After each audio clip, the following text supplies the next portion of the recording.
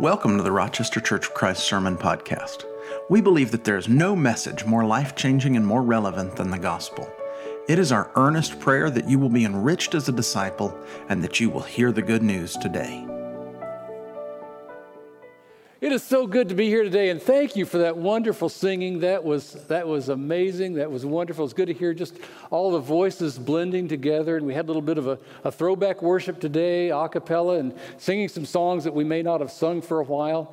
I have a friend who said that in the Church of Christ there are two kinds of songs. There are old songs and new songs. And then he continued and said the goal with the old songs is to make them shorter, as in... we will sing hymn number 238, verses 1, 2, 3, 5, 7, 9, and 15. And we will not sing the chorus until after verse 15. And then he continued and said that the goal with the new songs is to make them longer, as in, you alone are my heart's desire, and I long to worship you. Yes, I long to worship you. Worship you. You. So we need a little of both, don't we? A little old song, a little new song, that's good. Adam has been talking the last few weeks, his sermons from the book of Acts, he's been talking about turning the world upside down.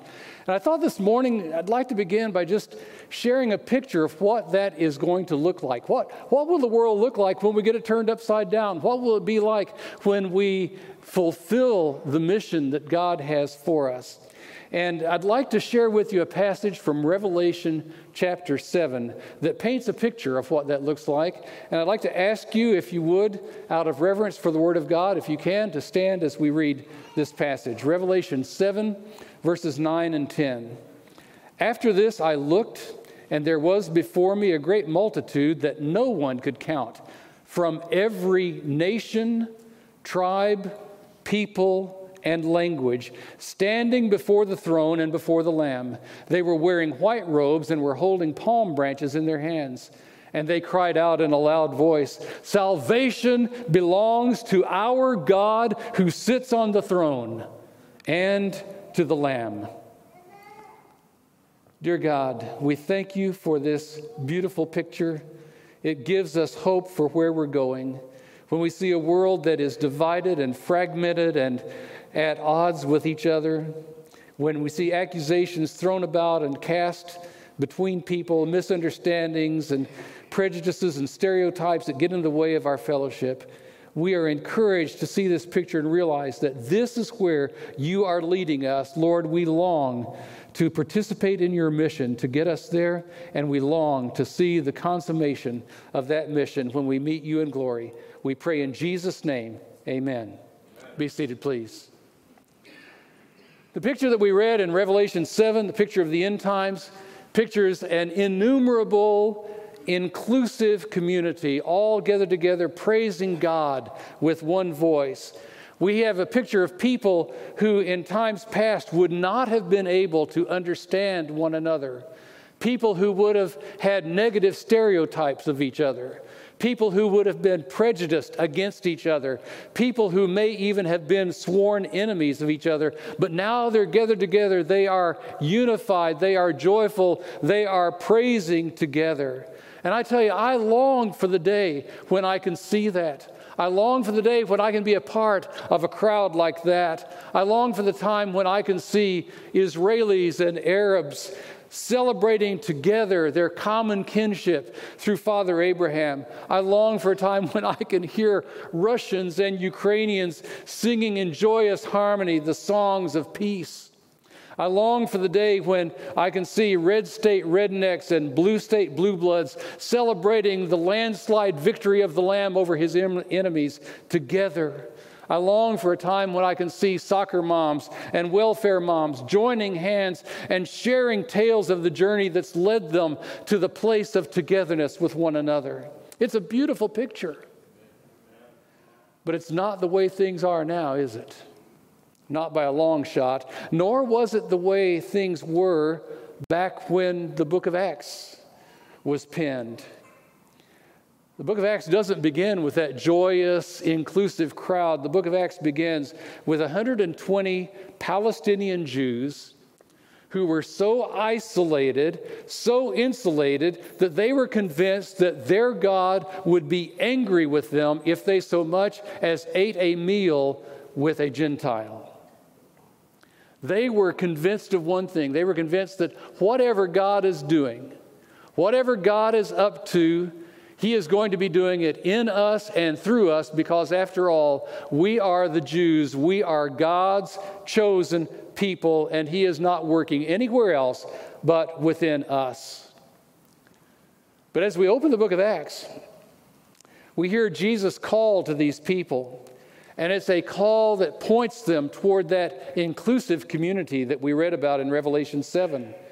You will be my witnesses, He tells them, in Jerusalem and in all Judea and Samaria and to the ends of the earth. In that statement, we find the outline for the book of Acts. The book of Acts follows that outline. The gospel starts in Jerusalem, then Judea, Samaria, and eventually to the ends of the earth. And from the very beginning of that book, we find the Holy Spirit nudging, urging His people on toward greater inclusion of people who are not like them. Why, the day of Pentecost, the gospel is preached, and the Holy Spirit makes sure that people from all over the world can hear that message in their own native tongue. And then we turn around, and a few chapters later, we find that there is a special effort on the part of these new believers to make sure that the Greek-speaking widows are included in the relief efforts of the church. And then a couple chapters later, we find the church members being scattered by persecution, and they go various places, and one of them, Philip, goes to Samaria and preaches the gospel to the hated Samaritans with whom there had been generations of bad blood. Now they're included. And later in that chapter, the Holy Spirit arranges a meeting between Philip and a black African royal official who hears the gospel, receives the gospel, and now he is a part of the group. We see that gradual move toward inclusion. The same Holy Spirit who is moving that group toward greater inclusion is still at work in us and among us to shape us into a community of inclusion, the kind of which we read about in Revelation 7. It is His work and His purpose. But folks, we need to be looking and asking, how can we be a part of that? How can we cooperate with that mission that God has to have this inclusive community in which all are welcome and all are a part and all are valued? To answer that, I want to look at probably one of the best-known stories in the book of Acts, the story of Cornelius in Acts chapter 10 and 11. This is the longest narrative in the book of Acts, and with good reason. It is the turning point of the book of Acts. As we look at that outline that we talked about, this is where it all turns in the direction of spreading the gospel to the whole world. At this point, the gospel is no longer something that is reserved for the Jewish people, but it spreads to those who are non-Jews. It enters the Gentile arena. And crossing that cultural barrier is huge and really becomes the backdrop for much of the rest of our New Testament. As we turn to that story, we find something really curious, or at least I find it curious. I would expect that God would begin this mission to the Gentiles by tapping some believers on the shoulders and saying, hey guys, I need you to do something for me. But the story doesn't begin with the believers. The story doesn't begin with Peter.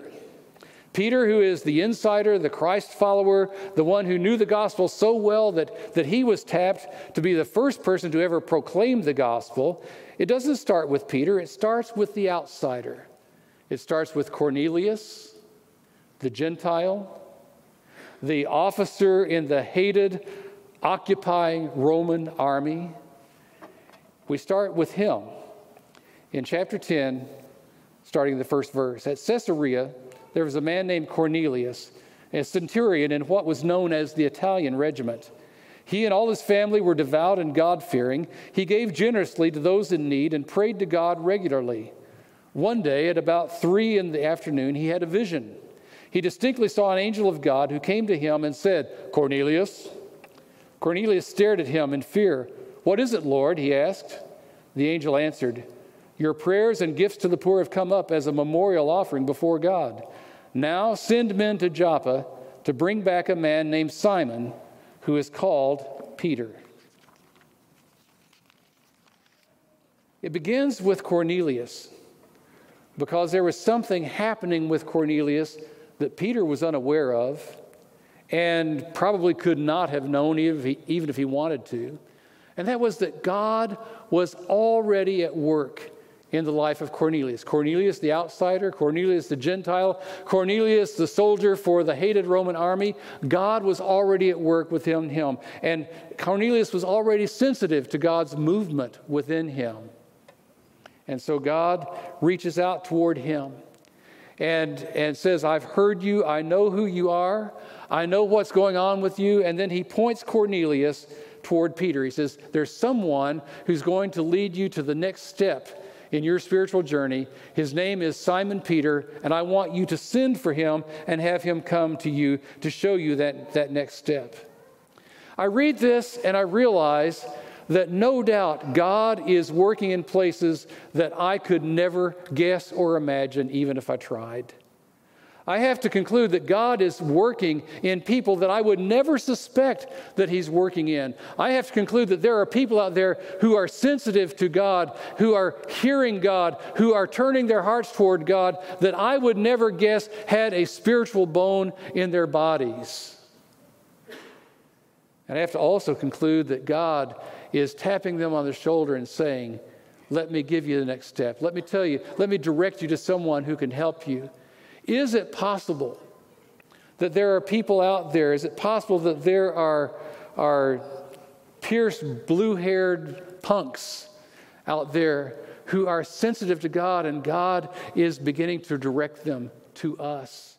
Is it possible that there are people, guys with long hair and covered with tattoos, who are hearing the call of God and God is directing them toward us?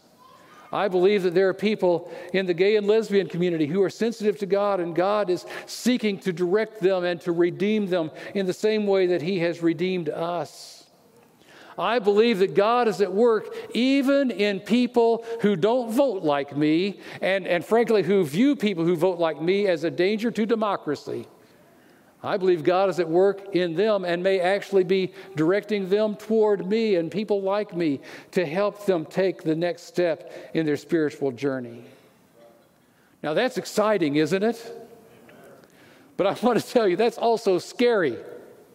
And I'll tell you why it's scary, because we're not any more ready for that movement of God than Peter was for Cornelius to come to him. Because you see, at the very time that Cornelius' men are making their way to Joppa to find Peter and invite him to come back to see Cornelius, at that very time, God realizes that unless something very fundamental within the core of Peter changes, when those men from Cornelius get there, Peter will not give them the time of day. And so God has to do some work in Peter, and he has to do it pretty quickly. God appears to Peter in a vision, and he shows him a bunch of food that is non-kosher, and he orders Peter to violate his kosher dietary laws. Now, among the Jews, there's nothing more central to their sense of identity than their kosher dietary laws. And God is telling Peter to violate those laws. And that's so central to Jewish piety that Peter refuses. He says, surely not, Lord, I have never eaten anything impure or unclean." The irony here is rich. Peter stands so firm on his flawed understanding of the law that he issues a flat denial to the lawgiver himself. The godless Gentile, Cornelius, is the one who is open to and obedient to God in this story, while the godly, righteous Jew, Peter, is the one who flatly refuses a direct command from God. It's only after God makes the point explicit Do not call anything impure that God has made clean. Followed by, 3 men are looking for you, so get up and go downstairs. Do not hesitate to go with them, for I have sent them. Only then does Peter begin to understand. And that raises the question for me, are there people out there who are seeking God, who are drawing close to God, who God is pointing toward me, but before I can even begin to help them, God has to break down some prejudices and some misunderstandings and some misconceptions in my heart? Is that possible? And is that a possibility with you as well? And so, Peter goes. Peter goes to Cornelius. I want us to pause here and reflect on how significant it is that Peter goes.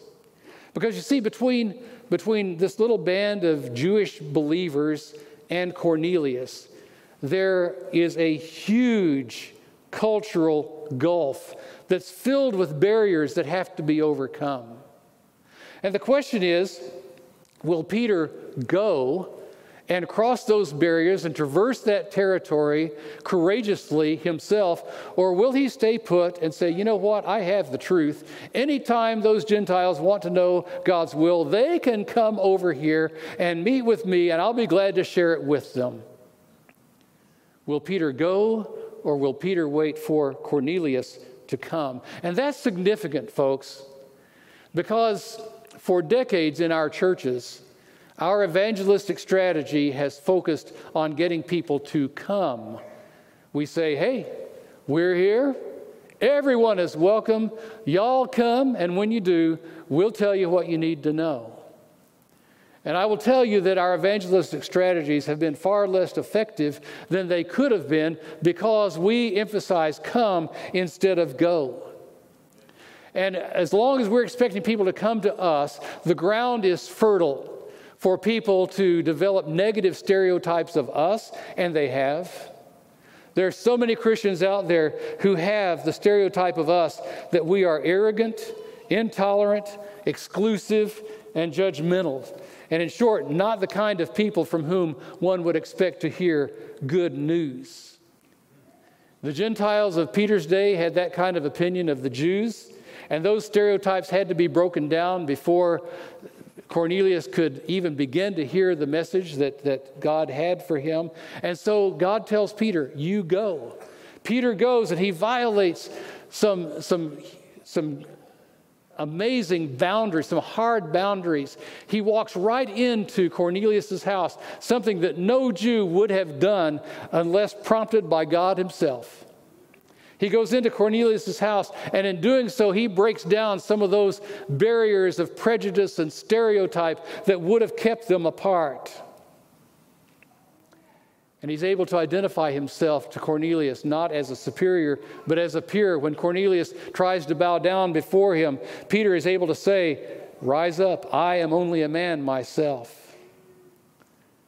If we hope to be a community of inclusion, we have to learn to meet people on their own turf. We need to learn how to go into their homes, their neighborhoods, their coffee shops, their bowling alleys, their clubs, their organizations. Because simply inviting them to our events in our space will have increasingly diminishing returns. And so, Peter enters Cornelius' space. And then he makes himself vulnerable to Cornelius, and he listens to Cornelius. And in doing so, he overcomes even more of those negative stereotypes that Cornelius would have had. You see, Peter goes into Cornelius' house. He is divinely appointed to share God's message. But the first thing he does, before he opens his mouth to share anything of God's will, the first thing he does is to confess his own failure to understand God's message. He says to them, you are well aware that it is against our law for a Jew to associate with or visit a Gentile. But God has shown me that I should not call anyone impure or unclean. First thing Peter does is say, you know what?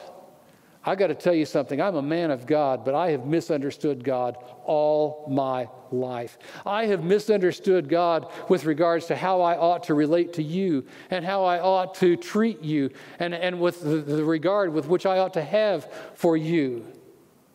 When I hear that, I'm reminded of a story that Donald Miller tells in his book, Blue Like Jazz. Miller was a campus minister at super liberal Reed College in Portland, Oregon. The Princeton Review actually named Reed College the college where students are most likely to ignore God. A very godless campus. They have an annual festival on campus called Ren Fair, which is just a huge party where students get drunk and high and naked and engage in gross immorality. The tiny group of Christians that Miller was leading on that campus wanted to have some kind of presence at Ren Fair, but what? And what could they do to make any kind of difference with the kind of debauchery that was going on? And as they were brainstorming that, one of the students came up with an idea. He says, I know, we could have a confession booth. And the rest of the students just rolled their eyes. But he said, no. Here's the catch. We're not actually going to accept confessions. We're going to confess to them. We're going to confess that as followers of Jesus, we have not been very loving.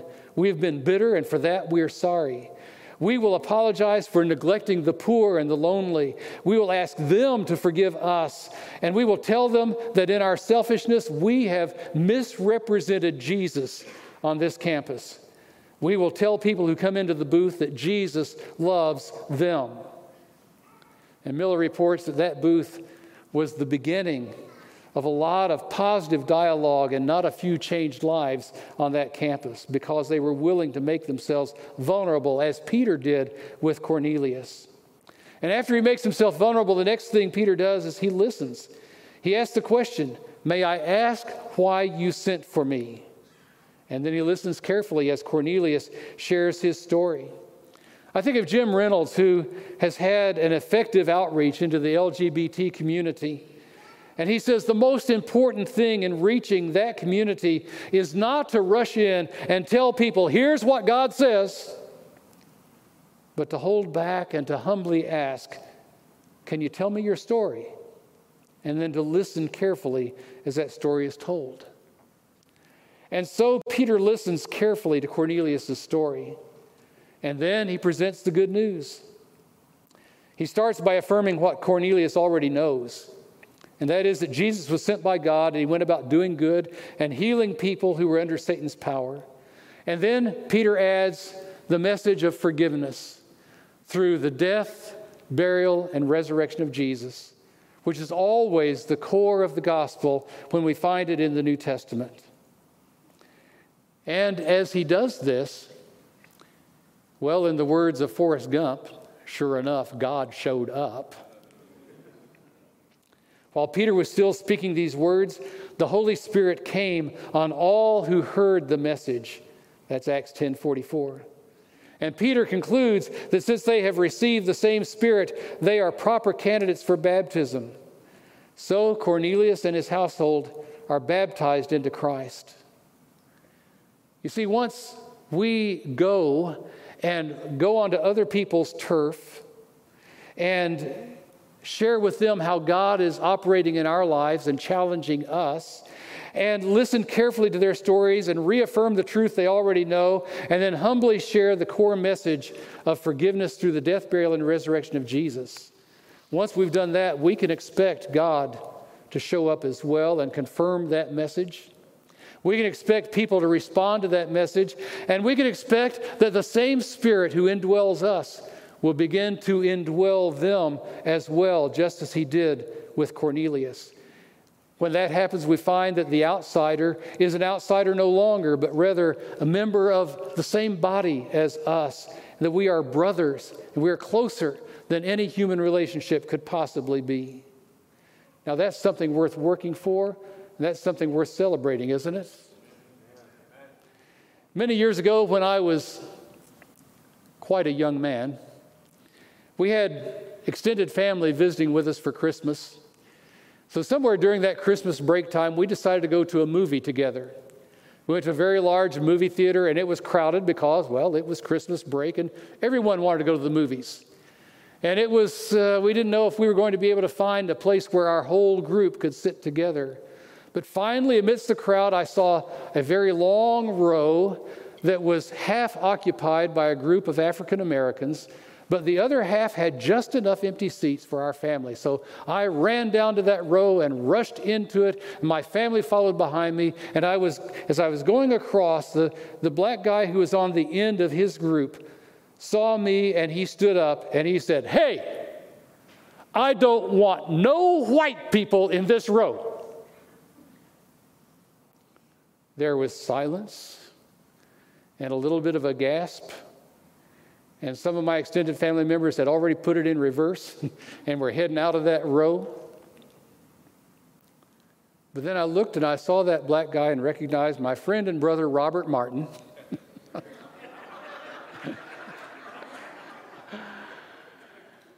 And we hugged each other and we had a great time. You see, what was going on there was that the Spirit who lives within me and the Spirit who lives within Robert is a much more powerful unifying force than anything in the universe that might bring distrust and division between us. We are one because we share in the same Spirit. And that's where God is leading us. But it's not an easy journey, because we see what happens next. In chapter 11, it says, the apostles and the believers throughout Judea heard that the Gentiles also had received the word of God. So when Peter went up to Jerusalem, the circumcised believers said, "How wonderful it is that the Gentiles have now received the gospel. We will rush to make them our brothers and to unite with them in every way." Well, no, that's not really what it says. So when Peter went up to Jerusalem, the circumcised believers criticized him and said, "You went into the house of uncircumcised men and ate with them." Oh, Peter's in trouble. And he spends much of the next chapter, chapter 11, explaining, no, you got to understand, God did this. It was God's idea. Here's what God did, and here's what he did with me, and here's what he did with Cornelius, and here's how we know that this is God's will. And after that, and they said, okay, we'll accept that. Whenever we become more inclusive, we can always count on there being trouble. There's going to be criticism, and it's going to be hard. Imagine how hard it was for that early church. Can you imagine the first after-services potluck at the Antioch Church of Christ, where a Gentile sister innocently brings her favorite ham casserole? Can you imagine the upset? That's what they had to go through. And anytime we become more inclusive, we're going to have some upset. I've been preaching for just a little over 50 years, and I will tell you that for most of those 50 years, we've been fighting what we call the worship wars. People discussing, and sometimes not too kindly, how we ought to worship and what songs we ought to sing and what format we ought to have. And in my experience, very little of that discussion had very much to do with the core issues of God's will. They have a whole lot more to do with differences in culture and generation. We have a hard time assimilating even, succeeding generations of our own people. And I've heard it for years, young people saying, why do the old people want to come to church and just sing those stupid funeral songs? And the old people saying, why is it the young people just want to come to church and sing those stupid 7-Eleven songs? 7 words repeated 11 times. If it's hard for us to incorporate each other into an inclusive body, how much more difficult is it to incorporate people who have not been raised with our cultural experiences and values and don't share our sense of what's appropriate and what's not appropriate? It's hard. But I want to suggest to you that it's worth it. I can cite several examples of churches that have paid the price to be inclusive and have benefited from it. I think many years ago, the Richardson East Church of Christ, at a time when a diagnosis of AIDS was a death sentence, and churches were turning away people who had AIDS out of fear for their own safety, The Richardson East Church opened their doors and said, if you have AIDS, come on in. We'll welcome you, we'll hug you, we'll love you. And they had a powerful ministry in that community, a community that really had learned not to expect very much positive from the Christian community. Or I think of a church in Duncanville, Texas, where someone invited a friend who belonged to a motorcycle club. And he came and heard the gospel and responded. Then he invited a friend who invited another friend who invited another friend. And the whole character of the church has changed. What used to be a conservative, middle-of-the-road Church of Christ, you can go in now and you can see guys with long ponytails covered with tattoos, leading prayer, giving devotional thoughts. And everybody benefits and is blessed by that. I think of the North Atlanta church, where they began reaching cocaine addicts, first a few and now a whole bunch. Don McLaughlin, who preaches there, talks about the changes in the personality of the church that's brought about. And he says, it's been hard. It's been a hard road. He says, some of these folks are not fully recovered and others of them relapse. He says, one of the things that they've learned at North Atlanta is they can't keep state-of-the-art electronics in their building. It disappears. Because some of these relapsed addicts are stealing it and selling it for drugs. They've just learned to deal with that. But Don talks about what a blessing it has been to see the transforming power of Jesus on display week after week after week, and how encouraging that's been to the church. Or I think of the Preston Road Church of Christ in the wealthy suburbs of Dallas, where a lady who had been employed in the sex industry came to a ladies' Bible class one day. And as a miracle of God, rather than being given the arm's length or the cold shoulder or being made to feel uncomfortable, she was accepted and received, and then she brought a friend and then another friend. And now in that church's small group, you will find well-heeled Dallas socialites alongside women who have lived a very different life in a very different culture, who have all learned how to love Jesus together and to have mutual appreciation for one another. Last year, that church provided access to education, job training, financial assistance, mental health services, and spiritual support to more than 700 formerly trafficked girls and sexually exploited women and their children. What a blessing it is when we allow God to form us into a community of inclusion. The question is, will we cooperate with His mission? Will we pay the price to cross cultural barriers? Will we accept the inevitable changes that happen as people who are unlike us come into our fellowship? My prayer is that we will. I'd like to go ahead and call up the worship team at this time. And if the prayer team would like to come to the front as well. I want to conclude by saying that the inclusiveness that we've talked about this morning, the inclusiveness that's pictured in Revelation 7, it is for you. This morning, if you are feeling like an outsider, you don't have to feel that any longer. This morning, if you're feeling that you're somehow less than or not fully received into the body of believers, you don't have to feel that any longer. This is a group that will love you, receive you, accept you. There are prayer warriors here who will pray with you. And if you've never made that commitment to Jesus, if you've never identified with the death, burial, and resurrection of Jesus, well, that's the gospel. That's the good news. And there are people here who will help you to do that. And we encourage you to do that, to make that known, while we stand and sing this next song together. Rochester Church of Christ is called to live God's gospel, truth, and love with the world so that we all may find life together in God. We are not a perfect people, but we long to live in ways that help people see God and the kingdom more clearly. To learn more about our family of faith or to connect with us, visit www.rochestercoc.org. Remember, you are loved and chosen.